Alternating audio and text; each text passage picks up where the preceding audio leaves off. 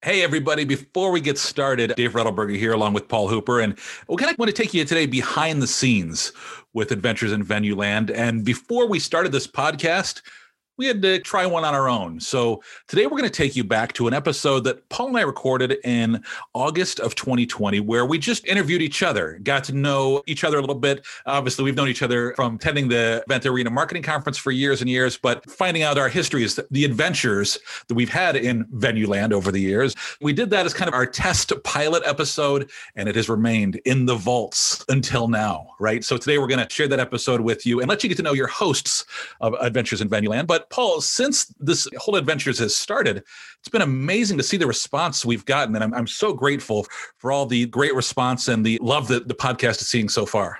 Absolutely. And, as you mentioned, we recorded this sort of test episode back in August, and we weren't really sure when we were going to launch it. And maybe at one point thought it could be September or October. And then we got kind of close to the election time, and I feel like everyone's mind was maybe in another place at that point. So we decided to go for it in November, sort of after the dust settled a little bit. And it's been great. And what that's afforded us is we had the opportunity to record a number of episodes with guests before then. So when we did launch, we didn't have to spread it out to our normal twice a month kind of model that we actually talked about in this episode. And instead, we've been able to do an episode a week. And then now we are settling into our every other week schedule, which is great. And that I think we're going to be able to maintain. But we've had some great guests and a lovely response from everyone so far that's really enjoying being engaged and hearing about people's stories. And, it's very much what we are intending and hoping this podcast to be. Yeah, thanks to everybody who's been listening and sending comments. And we're also planning some new ideas too, where maybe we just interview people who are kind of in a hot topic situation they're dealing with right now. Could just be like little mini episodes. So lots of fun stuff in the works. The response has been amazing, and look forward to getting to know, gosh, there's so many people that we want to talk to. And that's our biggest challenge, is fighting our way, because we have a long list and some great episodes coming our way.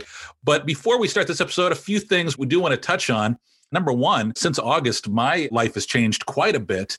I'm still with Ohio State University. I'm still with the Schottenstein Center and Nationwide Arena in Columbus, but we haven't done any shows for a while. So as of right now, I am redeployed. And that means that I am helping run one of, if not the largest COVID testing facility in America. We are on the campus of Ohio State testing all the students, faculty, staff. It is a huge undertaking. The facility that I'm working at alone, we were doing upwards of 20,000 people a week that we were bringing in for testing. Wow. Geez. All in this one building.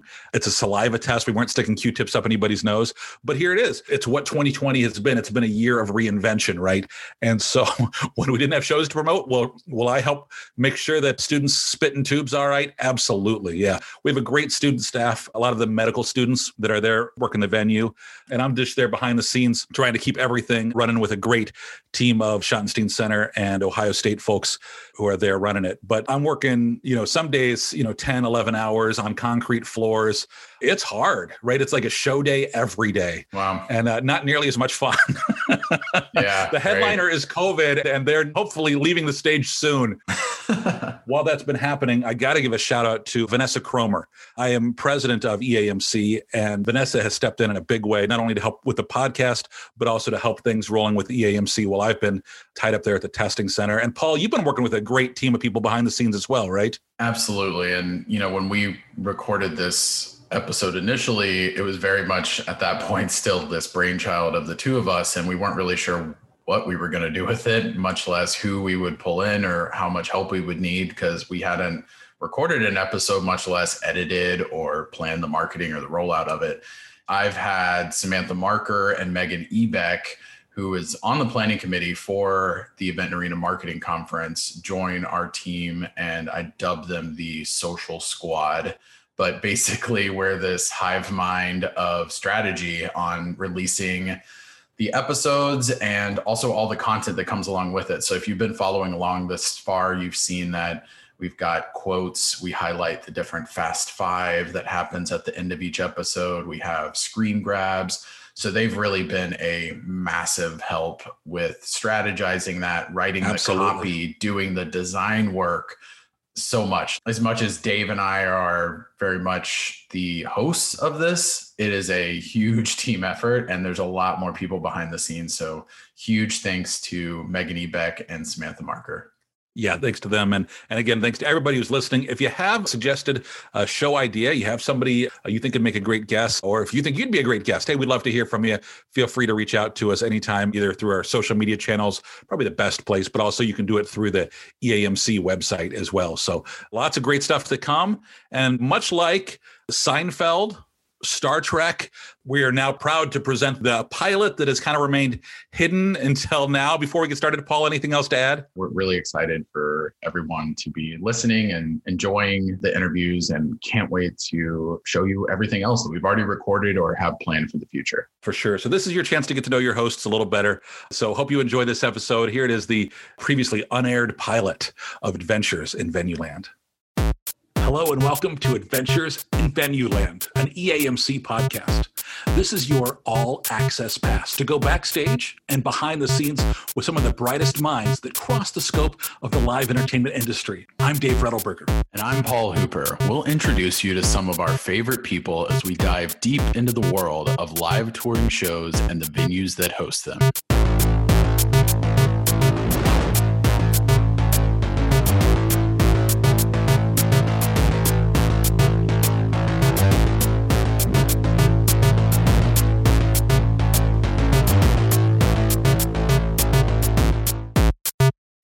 Hey, Paul, great to finally be getting this underway with you. Good to talk to you today. Welcome to the broadcast. This is something we've been talking about for quite a while. Yeah, I mean, I think we brought it up maybe a year and a half ago as just sort of another way that we could reach people primarily for the conference. But I think it was just something that we felt like it was another means to get in front of people. But it's definitely something we've been beating around for a while. And I think back when we first brought it up, you and I both looked at each other and were like, this is something we need to do. And neither one of us has any time to do it. So Let's just keep kicking that down the road a little further. And now we have a little time on our hands. You mentioned the conference. What is the conference? What is this podcast? Who are we? That's what we're going to cover here. This is kind of our test episode. We just want, if you want to learn a little bit more about who the hosts are, kind of what the podcast is all about, this episode is for you as we just kind of lay out what we think, at this point, what we think our roadmap is going to be. So, Paul, when we talk about this podcast, Adventures in Venueland, what can people expect when they tune in for an episode? I think one of the big focuses that we want to have is highlighting people's stories in this industry. So, I mean, that's going to also relate to any new kind of pertinent things they're working on that are really interesting, but it's also going to be a lot of evergreen information that is their experience and their growth and how did they get to where they're at. And I think a big focus that we're going to have is on diversity of guests. So there's going to be veterans that have worked in this industry for 45, 50 years, and other people that maybe have only been in it for 3 or 4 and are kind of fresh out of college and have a different perspective completely. So I think the idea is to really just dive into each of these people, see what their experiences have been as they've grown, and hopefully people can relate to that and learn something from it, but also reach out to these people and use it to grow in their own industry. Right. You know, we're recording this in August of 2020, best year ever. Right. And, there's obviously that's going to flavor a bit of our conversation as we kind of go through this. Is we'll talk to people that are in the industry right now, people that find themselves out of the industry. But, hopefully a lot of the content is evergreen and something for when people are new to the industry, whether they're out of college or like myself, found myself new in the industry at a later age. Some great resources and some great people that you can then connect with. You mentioned the conference, and obviously we'll talk about it here in a few minutes, but we come from a marketing background. But for this podcast, we're looking to go beyond. We'll definitely have some talk about marketing, and that'll be a big focus for a lot of it, but helping to expand beyond that as well. I think the conference itself maybe even started as just a marketing conference back in the day, and now it's expanded to marketing and public relations, group sales, publicity on the venue side, on the promoter side, ticketing, and all these different companies and businesses, because they're all related, they're all intertwined. So I think just like that, we would do ourselves a disservice if we narrowed that too much to be just event marketing or just venue marketing, because there's so many other people that are dealing in that same category or related category. So I think the idea is definitely to cover that and focus on it a fair amount, but also talk to people on the promoter side, maybe even some agents, just anything that falls under that event and venue industry, I think can all be pertinent that we all want to hear from. And it's a great point, Paul. And one of the things that we know the people that we know, right? But we're looking to reach beyond those people as well. So let's just say right off the bat, if you're listening to this podcast and you think, hey, I know somebody that's got a great story, or I've got a great story that I think is worth sharing, please reach out to us. You can go to the EAMC website, the Event Arena Marketing Conference website. You can reach out to us. We'll give our information here at the end of today's episode. We'd love to hear from you because, there's definitely a lot of great folks out there with a lot of stories to tell, and we definitely have a lot to learn. We want to keep it as open as possible. So we're going to know people that we've obviously come across, but there's so many other people in this industry and we want to highlight them too. So please reach out to us if you know someone or have worked with them in the past. We want to hear about all of them. So we've talked about it a couple of times, so let's mention it here. We start off the episode by saying this is an EAMC podcast. So EAMC, what is that? It's the Event and Arena Marketing Conference. Paul, if somebody's never heard of or been to this conference, you don't need to know about this to listen to the podcast, but it's a big part of how we got to where we are today and why we're here. So would you fill people in a little bit on what is EAMC? There's a number of conferences that sort of cover the live entertainment industry. And as you can imagine, there's ones that cover the ticketing side and there's ones that are geared more towards general managers. So EAMC is really the one that's focused on marketing, publicity, and PR and group sales and kind of anything that falls in that realm. But there's a lot of people that are involved in that, just as I said previously. So you not only have the people that are at the venue doing marketing, but then you have marketing reps at a ticketing company and promoter, marketing reps, all these different people. So it really is all of those people coming together once a year, meeting up, sharing ideas, and just seeing where the industry is heading. I'm the current president of EAMC, and your role right now is? I'm the VP of Marketing and Communications. There you go. So Paul and I met at the conference, and so it's definitely a big piece of how we got into this industry. And I remember very clearly, this is exactly why you need to listen to this podcast, right? As I remember that I was at one of my very first conferences, and Paul Hooper is up on stage talking about some, at the time, revolutionary idea for an online scavenger hunt. Oh, yeah. Right? And you had done something, I don't know, was it dinosaurs or something, or Globetrotters, or... Yeah, I think, was that possibly Indianapolis? Was that your first? Yes, it was Indianapolis. So, yeah, that was about these ticket hunts we used to do around campuses here locally, which was, as almost all great ideas, were stolen from someone else. Yeah.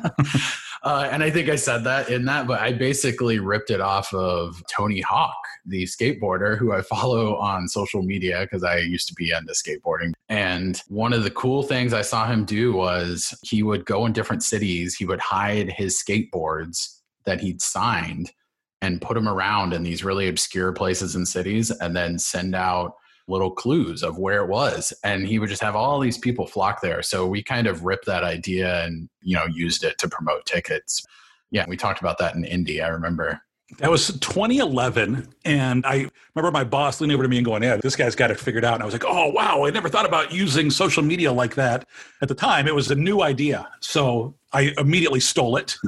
I'm glad that I had the illusion of having it figured out. I definitely did not. Well, and we still don't, right? Which is why we're looking forward to learning some stuff here too. That's exactly what we're hoping to do, is provide you with great ideas that you can steal, whatever end of the industry you're coming from, or whether you're just interested in this as a whole. It's a great thing. And that the marketing conference right now is something that in 2020 is not happening, but we are still doing some online content and those kind of things. And if you want more details on the conference as a whole, eventarenamarketing.com, or you can Google EAMC, find the Event Arena Marketing Conference. Once you're there, there's contact us, and you can reach out to us anytime through that with any suggestions you have. This is what the podcast is going to be about. A wide variety of guests, like we talked about, very diverse. Diversity is a big goal for us, even with EAMC and with this podcast. But a little bit about you and me. Let's give them a little bit of background on who we are. So let's start with you, Paul Hooper.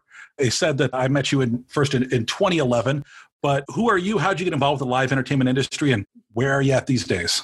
It's a bit of a winding road, as I think is the case with a lot of people. Yes. I definitely did not intend to go into this industry. I've always had a passion for music and art. And when I was in middle school and high school, I was in an art program and thought I was going to be some sort of artist at some point. And then in high school, I got really into biology and I wanted to be a marine biologist. So I actually went to... Really? You might not even know this, but I went to college thinking I'm going to go study marine biology in one of the Carolinas and work on the coast and study sharks. I had no idea. So about a year and a half in, I was like, I don't know if I love marine biology, but I don't know if I want to do marine biology. And meanwhile, I was kind of teaching myself digital design because I had previously worked in, very traditional media of art with, pencil painting, etc.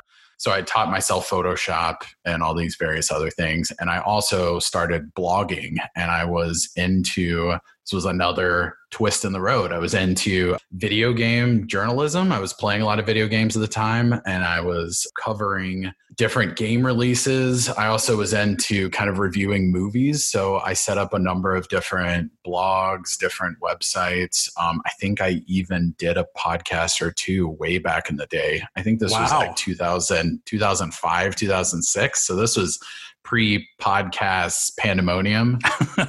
I guess I was involved in all those different things and kind of not really sure what I was going to be doing like any good college person. And during that time, I found my way into an internship at Rupp Arena, Lexington Center. And they basically were looking for, because I think my boss at the time had gone to, I don't know if it was EAMC or it was maybe another marketing conference, but one of the conferences, and they were talking about blogs, and kind of like you're saying with, using social media back in 2011. At the time, this was probably around 2008. That's when I started.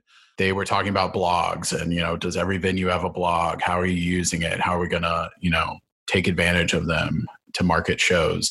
So she knew I had a lot of experience with blogging and sort of managing and creating and designing and everything that went into it. And then the design portion was kind of just icing because it was just me being able to take some load off of the other designer in the department. So I ended up getting the internship to create this blog to market a Linkin Park show back in 2008 because they were like, we can't reach these people coming to Linkin Park. How do we market them? We'll use a blog. And we'll start it from scratch and we'll, flip it around in a month. But sounds about right for how things go, right? We just throw stuff at the wall sometimes. So I started in January of 2008 and started the blog and put everything I had into it. I was starting as an intern. I think I was initially supposed to work maybe 10 hours a week. And I believe the second week I was working 40 hours a week, and I was paid. Yeah. Okay. All right. But I was basically just doing everything I could to make myself invaluable and kind of, move up in the industry. And it didn't take very long before I just completely fell in love with the industry because this was a business that involved music and entertainment and all these things that I'd loved for my whole life and just had never really... It was kind of weird, but I never really thought about people working in venues. It was always like a place you would go to see the circus when you were a kid or go see a concert. But I never really broke it down and thought, oh man, there's people working in the offices there. And I wonder what they do. It was just never front of mind. And then once I got into it, I was just obsessed and fell in love with the industry. So Then, over the years, I got various promotions and kind of took on more graphic design. The blog sort of went away at some point, just as blogs sort of phased out. Social media became way more prevalent. So we jumped in really early. I was already involved in them just from the video game industry side. So got really early in on Twitter, Facebook, Instagram. I remember talking to my boss and the GM and other people and kind of pitching it to them, and they didn't know what they didn't know. So they're just like, sure, whatever, create whatever you want. Just make sure there's no fire that happens, right. Yeah. Just make sure we don't regret it later, but do whatever you need. And then of course, now there's such this huge, prominent part, but it's so funny. At the time, it was very much like you said, throwing stuff at the wall and just seeing, can we use this Facebook thing to like actually reach people and sell the show? And how effective is that going to be? Kind of one thing led to the other. And I worked there for 13 years, worked my way up to marketing and promotions manager. So oversaw all the promotions on the arena side, helped manage the team we had, of a coordinator and a designer, and did graphic design still. So I never really let that go because it was always something I enjoyed. I took on a whole lot of photography. So I started doing all of our house photography for all the venues, as well as doing freelance live music photography on the side. But yeah, I just kind of got my hands into everything, got consumed by it early. And for EAMC, my first conference was 2010, I guess, which was Chicago, which was the 30th anniversary conference. And I got to go to that one with a coworker, and it was amazing. Again, I just sort of fell in love with it. I remember wanting to take full advantage. And I think it was a mix of that and also the classic FOMO of fear of missing out. But I would basically end every night at the hotel bar and stay there until there was no one left at the bar for me to chat with and meet. And so I remember meeting people there, like my first conference, and hanging out with them, really late. And it, seemed kind of like, I wonder, like, should I be doing this? Should I be staying up late? But then some of those people have become lifelong friends of mine. And it's kind of amazing what those relationships lead to. Ever since then, I've joined the planning committee. I joined the board. I became an assistant to Sheila Francis when she was VP of Communications. Then Sheila became the new president. I took over communications and marketing, and then here I am. And then currently, the latest excitement. It's 2020, so yeah. So yeah, I was furloughed like so many others. I think our furlough kicked in April. And about 90 to 95% of our staff were furloughed. So I was home. And then in June, I was alerted along with about 65 other people that I would be laid off at the end of July. As much of a bummer as that is, probably everyone listening to this will not be shocked by it because it's just so prevalent in the industry now. It's terrible. It's sad. But so many of us at venues all over the country have been laid off or furloughed. And, it's probably the saddest thing, which I know it took me a while to sort of cope with it. And I feel like I've gotten over it, hopefully, is probably one of the hardest things when people do first find out is that so many of us put all of our heart into this industry. So it's right. I think that's the hardest thing is that you would always assume that if you got laid off from a job, it would be from lack of commitment or it would be from some sort of grave mistake you made. And so for so many people, it's literally financials. So it's out of our control. And, I think that's one of the tough things is you put so much in and then at the end of the day, a big global pandemic. And, we're far from the only industry being affected by this, but it's just kind of devastating to the industry. Yeah, launching a podcast about the live entertainment industry when there is not a live entertainment industry is a bold move. But hey, right, this is what we're here for, right? Because voices like yours, I think, are what we need to hear from. I think there are other people out there in your situation who may not have a network of people to rely on and may not have those connections. And so we want to be your connection to the entertainment industry. We want to be that kind of like we talked about, that all access pass that gets you involved and know that there are people out there in the same situations as you and going through this.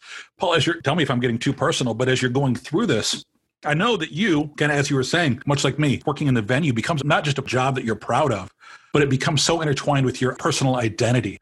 So now that you're finding yourself with all this unexpected time on your hands, what are you doing to stay, mentally healthy? Yeah, that's a good question. It's not too personal. We can peel back all the layers of the onion if you want. It all started when I was 4.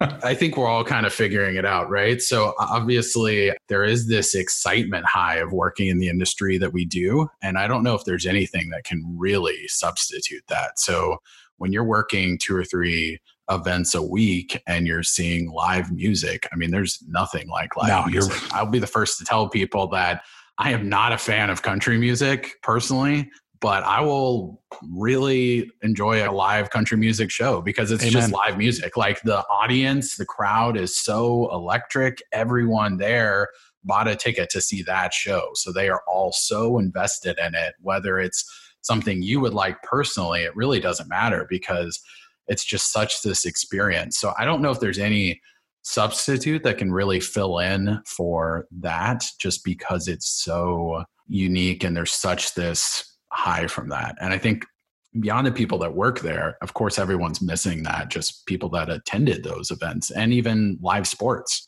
But I think personally, I've just tried to see what else I can do to take up my time. Obviously I'm still involved with EAMC, as you mentioned, and we've been doing the EAMC at Home series, which has been our sort of virtual substitute, if you will, for the conference. And for me, to be totally honest, while I was working, you get so consumed with work and you often work these crazy hours that I would have all these excuses not to go for walks and kind of take better care of myself. So now there's no excuses. So I'm kind of like every day I'm like, what else do you have to do? Watch another Netflix episode or do you want to go for a long walk? So I've sort of held myself accountable to that. And then just doing different projects at home. So I've been sort of working on my backyard, but I definitely don't have the solution to it all. I'm figuring it out like everyone else. Right. I laugh because I often always say, one day at a time, right?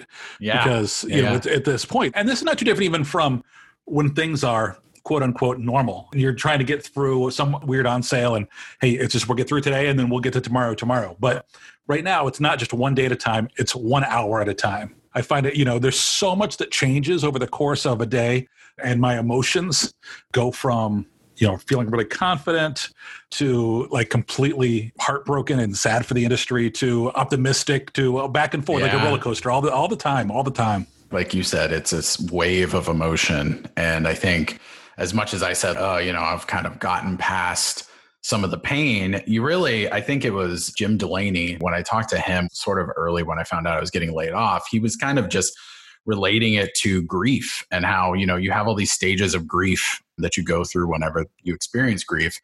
And you have this denial and you have anger and you have all these things. So, I think we're all not only going through that for our jobs, but also just going through it with loss of normality. And what does that look like? And missing going into restaurants like you used to be able to do, missing seeing as many friends as, there's just so much that has changed. So I think we're all kind of going through it, and it's really easy to get through some stages and then, run into a bad day or see a negative article and then bounce back a couple steps. And then you're, like you said, thinking, oh my God, am I going to see a live concert ever again in my life?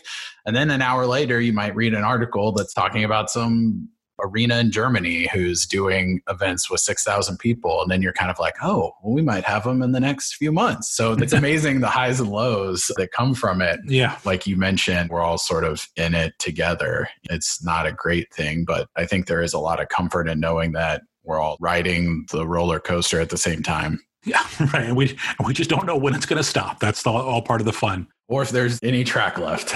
Yeah, right. All right. Well, thanks for kind of letting us into the world of Paul Hooper. And brief background on me, Dave Rettelberger. Do I get to introduce you? Sure, yeah. I do feel I have to say on this that Dave, which he'll tell you about, but he has a history in radio. So I do have a little bit of a complex in that he has this preloaded radio voice. So whenever he's asking me questions, I feel like it is a proper radio interview. Paul Hooper, welcome to the broadcast today, and we're glad to have you here. The top hit from 19 89. I did. I spent a lifetime in radio before getting into this. So short version is my name is Dave, but my parents named me David Joseph. So my first two initials would be DJ because my dad always wanted to get in radio, but his parents wouldn't let him. My grandparents said, no, you got to get a real job. So he was like, when you get to the right age, you go into radio. So I was kind of, born into the industry. And so when I was 16, one day my mom came home and said, hey, at the small town radio station here in town, a whole bunch of people were let go and they're looking for people to come in. And so I went in and I said to the program director, I said, I have no radio experience. He said, that's great. That's exactly what I'm looking for, because then you're going to do everything the exact way that I teach you to do it. It was great. I went in and then I spent the next 20 years on radio. And I'm a huge music fan. I think you'll find that as a common thread of people that are in this industry, right? I have no musical skill at all. And you talk about the high that you get from a live music event, and that is so true. And there is nothing like it short of being a rock star yourself. Right. And so radio was my ability to be a local rock star for about 20 years. I did time playing light and easy hits in the southwest suburbs of Chicago. And then I did a top 40 in Dayton, Ohio for a while. And then I moved to Columbus, Ohio, where I worked at a classic rock station, a hard rock station, alternative rock station. And one of those things where you just wear all these hats. And all of a sudden, one day I found myself out of the radio industry because it's a very volatile industry and it's getting smaller and smaller all the time. So, I was looking, what am I going to do next? And luckily, I had a great relationship with our local venues. And a woman named Leslie Lane, who I will be forever grateful for, when she had an opening, said, she remembered, because I would always be the guy coming to her with ideas for shows. Here's how we can sell tickets for this. Here's my idea for this. Here's my idea for this from radio. And I would always go above and beyond of just the most basic promotions, just get creative and showing these ideas of how we would, kind of just throwing stuff against the wall, right? Some wacky radio contests, right? But it showed that I cared, and I did care because I love live music.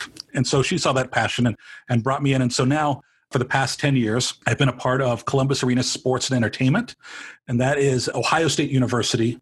And the two big venues in Columbus, the Schottenstein Center and Nationwide Arena, it's Ohio State. It's the Blue Jackets on the NHL side all together, and we run both arenas. We also do shows at the big Ohio Stadium, 100,000 seats there. We've done Taylor Swift and Jay-Z, Beyonce, and all the big stadium tours that come through town.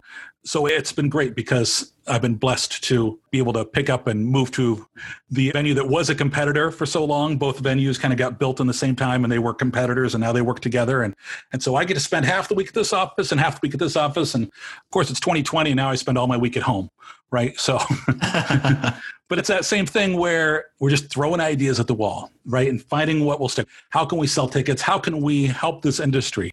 Because we have such passion for it. There's such a love for this live entertainment industry. So as I mentioned earlier, 2011 was my first marketing conference that I went to. Met a lot of people, but I remember being at that one and I didn't really know a lot of people, my first one that I went to. And so I remember as everybody was going out that night after the conference had wrapped up, kind of standing in the lobby of the field house there in downtown Indianapolis thinking, I don't really know any of these people, and I want to know these people. So I found my way to meet people one at a time and get into that group. And now I'm president of the conference. God help us all, right? But president of a conference that doesn't have a conference, right? Because it's 2020, and navigating our way through that. So that's a long way of saying that what I've been able to do is meet so many great people. And while these sessions that we have through the conference, whether it's at home or have been very valuable, the best connections have been the people. And getting to know these people that I can call when I've got an issue with an on sale or a artist that doesn't want to approve this type of promotion and we need to sell tickets, or they're demanding this kind of art be used, or we're stuck without art, or whatever the issue may be. The controversy that goes along with hosting certain types of shows. There's people, always somebody that I can pick up the phone and say, how did you handle this when you had this? And so that's our goal with this podcast, is to kind of be that resource of how are you handling this? Whether it's handling the extra time on your hands for a furlough, handling new venue guidelines, handling just survival in this industry. There's so many stories out there, and that's what we want to tackle. So, now that people know a little bit about us. Before we go forward, I have to dig a little bit deeper into your history. You seem to move really fast there and not give me any time to ask further questions. Very secretive. One thing I guess I'm super curious about is you were a DJ, right? When you were in radio. Yeah. So did that marketing side of it, which obviously was something that was recognized when you changed industries, but did that marketing side come natural to you? Is that something that you just got better at as the years went on? Or how did that sort of develop to where you got to where you were in this sort of creativity flow where you would throw out all these crazy ideas? And then, of course, then it seems natural that you can move over into marketing at a building, and it's really kind of the same thing. You're thinking of promotions and ideas. It's funny that you ask, and I'm not ever comfortable kind of being the guy that says, I come up with all these creative ideas. But when you do a morning show for radio and you've got 4 to 4.5 hours of live, compelling content to create every day, that's not like the Tonight Show. Tonight Show's on 5 days a week, right? That's a lot of content, but that's 1 hour a night and a team of writers. So when you've got a morning show, you've got 4 to 4.5 hours of content. Now, there's music in there, of course, and commercial breaks, but still, you've got to provide that content. So creativity on demand is just a skill that gets honed when you're doing radio, because even if you're hosting an afternoon drive show and you're coming out of a break, how are you going to come out of that Joan Jett I Love Rock and Roll for the 150th time and say something different? How do you keep it compelling when you're playing those same top 40 songs over and over again? How do you find that fresh angle? So you're constantly being forced to be creative. And so it just kind of becomes in your blood where you've got to be creative on demand. And sometimes it's there and sometimes it's not, right? Sometimes I will literally say to people, give me 24 hours and I'll just let it rattle around and then something will pop out, right? And sometimes it doesn't. Sometimes nothing comes. But that's the whole idea. And radio, I remember I was always going to my boss when I was doing one of the morning shows. And I'd say, hey, why aren't we doing this? Why are we doing this? We should try this. And one day he came to me and he said, hey, Dave, have you ever thought about, instead of being on air, being our marketing director? And I said, I never have. He said, well, why don't you think about it? I said, all right, let me give you the night and I'll think about it. And so. Was that him nudging you saying, you're not very good on air? maybe, right? I'm kidding. I went home and I thought about it. I thought about it for 24 hours. I came back in and I told him the next day, I said, look, I know this comes with a nice big raise and a little more job security, but I'm going to pass. I'm not a marketing guy. I'm a DJ. And he said, actually, you're going to be our next marketing director. And so the change was made out of my control, right? But there you go. You have to be open to doors that you may not expect to come your way. And so for whatever reason, I found myself having to learn a new skill set, which, God, I'm so glad I did. Yeah. Because it just led me to this career, which I just love. I have such passion for this industry. And I love so many of the people. And people get so mad at Ticketmaster or Live Nation, and they forget that there's actual people there, and there's great people behind these things, the people that really care and want to do the right things and want to help fans find and enjoy live music. That's what I do. We have a sign hanging up at the Schottenstein Center when we enter, and it just hangs above the door, and it says, "We make memories." And that's what I love is I don't find a way to sell tickets. What I do is I find a way to help people have the best night or a night they won't forget. And maybe it's a night that, is their best night of the week. Maybe sometimes the best night of the year, but sometimes it's one of the best nights of your life. Because there are certain concerts, and I'm sure you've got a couple, Paul, that you remember as like that. It's just, there's a magic to it, right? When a show just hits at the right time and it's that right artist, it transcends anything else, any other experience of, a movie, which is pre-recorded and it can be awesome, or, a favorite TV show or a great meal, but an amazing concert, there is nothing in the world like that. And there are certain nights at live shows that I've seen that stay with me the rest of my life. And so maybe, we are trying to sell tickets and put butts in seats, but at the end of the day, we're doing it because we're making the world a little bit of a better place. And I really believe in that. I mean, I could not have said it better. And I think that's exactly the approach that I had to it as well. At the end of the day, of course, there's finances and of course, there's people that have to make money and there's a lot of checks that have to be written and everyone's got to get their cut to make sure it makes sense. But really, when you're thinking about it, at least for me personally, and I think more on the marketing side, this would be probably pretty common. But when you're thinking about it, you're thinking of how do we tell people about this show to get them to come here to have that experience? Just as you said, you're wanting people to have that release and have that moment that sometimes they have stuff they're going through in their life. Yes. And it's a good release. Sometimes it's just a great experience with a friend or something from high school or college. And you'll always have that memory of seeing that show with that tour and that band. There's such a unique experience there. Nothing will repeat. You could see literally the same show the next night with the same friend, and it will be different. There's just something so unique about that, just makes it so special. We're in the business of making memories for people, and everyone that's there bought a ticket to see that show, that artist.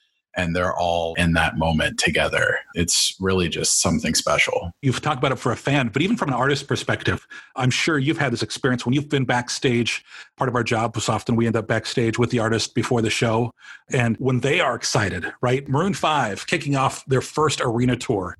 And we are talking to them and they're so excited that it's the first time they've ever sold out an arena. And it's opening night of the tour and you're part of that. That was so great. Or even my last live show before all this shut down was a country act named Dan and Shay. We were the second stop of the tour, but it was their first stop outside of Nashville. So they rehearsed in Nashville. They launched the show in Nashville, but we were the first stop on the road. And they were playing in front of a packed house. And I remember they were just like, we finally feel like we're on the road. We finally feel like we're going on tour. And this is just, and their excitement, right? From the artist side to be part of that. Of course, the tour got shut down a day or two later.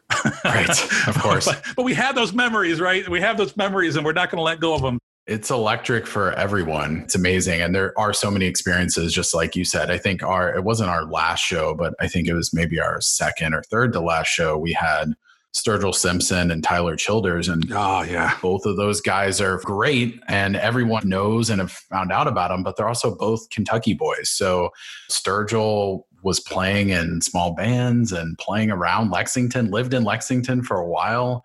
Tyler Childers had literally just kind of blown up because really months probably earlier has been playing a much smaller room.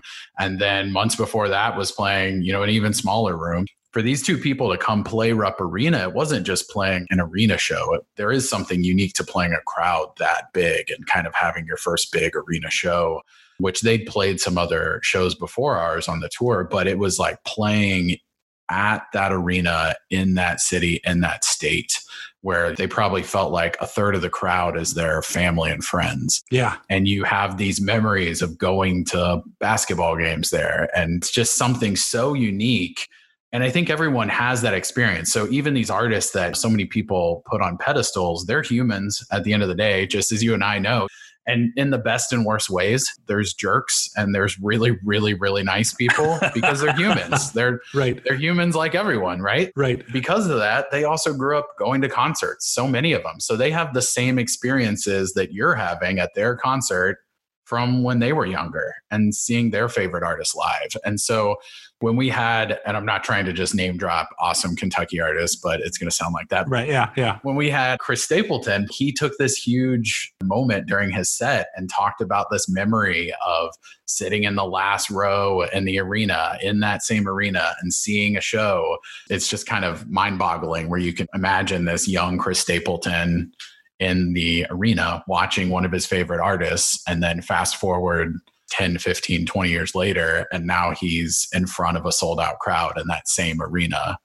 And there's other people out there that he's their favorite artist. And, it's just this weird repetition. And maybe there'll be one of those people that plays the arena 15 years from now. Right. There's just so much passion in the industry from the top to the bottom. I got to telling stories. So that's what this whole podcast is about, right? Is telling stories. You telling that story reminds me of Tyler from 21 Pilots. They are an Ohio band. I could tell a couple of Kentucky stories. So this is my Ohio band. He played basketball for his high school, and they played in the state championship games, the state tournament at the Schottenstein Center. That's amazing. So they played on that court there at the Schottenstein Center. And then years later, he's able to come back as a rock star and sell out the arena within seconds. That's that whole circle of life, right? Where you're right, it does mean more than just playing a show. It's that connection, and it's a big deal for the artists. It's a big deal for the fans. It's a big deal for those of us who work and live in this industry. I'm hoping everyone's looking for silver linings. There's a very big dark cloud of this pandemic. But one of the silver linings I'm hoping is that so many people are talking about through this tragedy of furloughs and layoffs, that it's raising an awareness for the human side of the industry. Because I think if you talk to any average person, when you told them about concerts at buildings, they have their own great experiences of seeing whatever artist live. But at the end of the day, they kind of chalk that industry up to like, oh, they're just printing money because they have, this big artist and they're charging me $1 gazillion for a concert ticket and they're just printing money over there. If they have any problems, boo-hoo for them because they're swimming in Scrooge McDuck pond of money. And so I'm hoping that maybe at the end of this, we can look back and see that it sort of highlights the human side, and maybe people that are outside of our industry realize that it's so much more than that. There is a fair amount of money that's involved in it, but also that money gets divided up in 100,000 ways. And you pay the crew, you pay the staff at the building with it, you pay everyone from the person letting you into the parking lot that night, right, all the way down to the person sweeping up the confetti after the show's done. And then, of course, the artist gets money, but then you also have the company that designed the ad mat for that artist tour. There is a lot of money involved, but it's also because there's a lot of people that are employed by it. There's a lot of pieces to that pie involved to bring that experience and everything to you. So I hope that when it's all said and done, people will see the human side of it a bit more than before. It's so true. And it's such an important part of this industry because there's so many people who really have that creative force. And that's who we're looking for those stories from and kind of bringing in new ideas and also a history, kind of a history lesson for all of us on where we came from and where we're going. I think there's so much to tap into, and I look forward to doing that. Paul, great talking to you. As we do this, episodes could range anywhere from 20 minutes to 90 minutes, right? I mean, it's just kind of depending on the story we're trying to tell on that day. One of the beauties of podcasts is you're able to listen to it whenever you want. And in many cases, like I can speak personally, I listen to podcasts a lot when I go for walks or if I'm driving in the car or taking any sort of trip. And often it's not timed out with the trip I'm taking or the walk I'm taking. One episode is 30 minutes or another episode is 90 minutes. It just means that it lasts that much longer or that much less. I think one of the goals is we want to make sure we highlight these people that we have on, but also we don't want to cut the conversation too short. We don't want to have it go on forever, but we want to keep it to where if things are really interesting and we have enough content there, then we want to let it flow and sort of see what ideas come from it and see what everyone can learn. And other ones might be shorter, and that's not to knock on them, but everyone's got their own experiences. So we're going to keep them tight as much as we can, but their length is probably going to vary. Yeah, we want to give it space to breathe, right? And that's one of the great things about a podcast is sometimes, there's an episode that's for you and sometimes there's not. Maybe we talk to somebody about group sales. That may not be something that really interests you, and that's okay. Then you can just pick up at the next episode. We want to talk to people on all sides of the industry. How often, right now, as we're thinking about this, and obviously this is very subject to change, but if somebody's wondering, hey, what do we expect, right? We're thinking like maybe once, twice a month, kind of after we get past the first few, right? Is that kind of the goal for now or kind of what we're thinking? Sure. Yeah. We're going to make it up as we go along, right? Yeah. We'll just sort of see how it goes. And obviously we have to see the time that it takes for production and to get people lined up and everything. But yeah, the thought is to do maybe 2 a month, and maybe that'll increase, maybe it'll decrease, and maybe it'll be somewhat reflective of the month. Maybe there'll be more one month and less another, but definitely initially we're just going to kind of see how things go and put them out whenever we can get them out and when it makes sense. And I'm very much looking forward to it. Paul Hooper, if people are looking to get in touch with you and they want to tap into your expertise or just reach out to you and send you a note, what's the best for them to reach you? You can find me on Facebook. I'm on Instagram at Paul M. Hooper. Also LinkedIn, Twitter, basically everywhere on social media. And we have accounts for this podcast, Adventures in Venue Land, on all those services too. So if you stumble onto us there and you want to reach out to us through any of those channels. EventArenaMarketing.com, again, is the EAMC website. There's a contact us page there. You can reach us through that. You can also reach out to me, Dave Rettelberger, on Facebook, or I'm at Dave Rettelberger on Twitter or Instagram. So with that, I think we'll wrap things up. Thank you so much for listening to Adventures in Venue Land. You can subscribe and find more episodes wherever you listen to your favorite podcasts. We'd love your 5-star reviews so you can help others find us. And until the next adventure, I'm Dave Rettelberger. I'm Paul Hooper. Thanks for listening, everyone.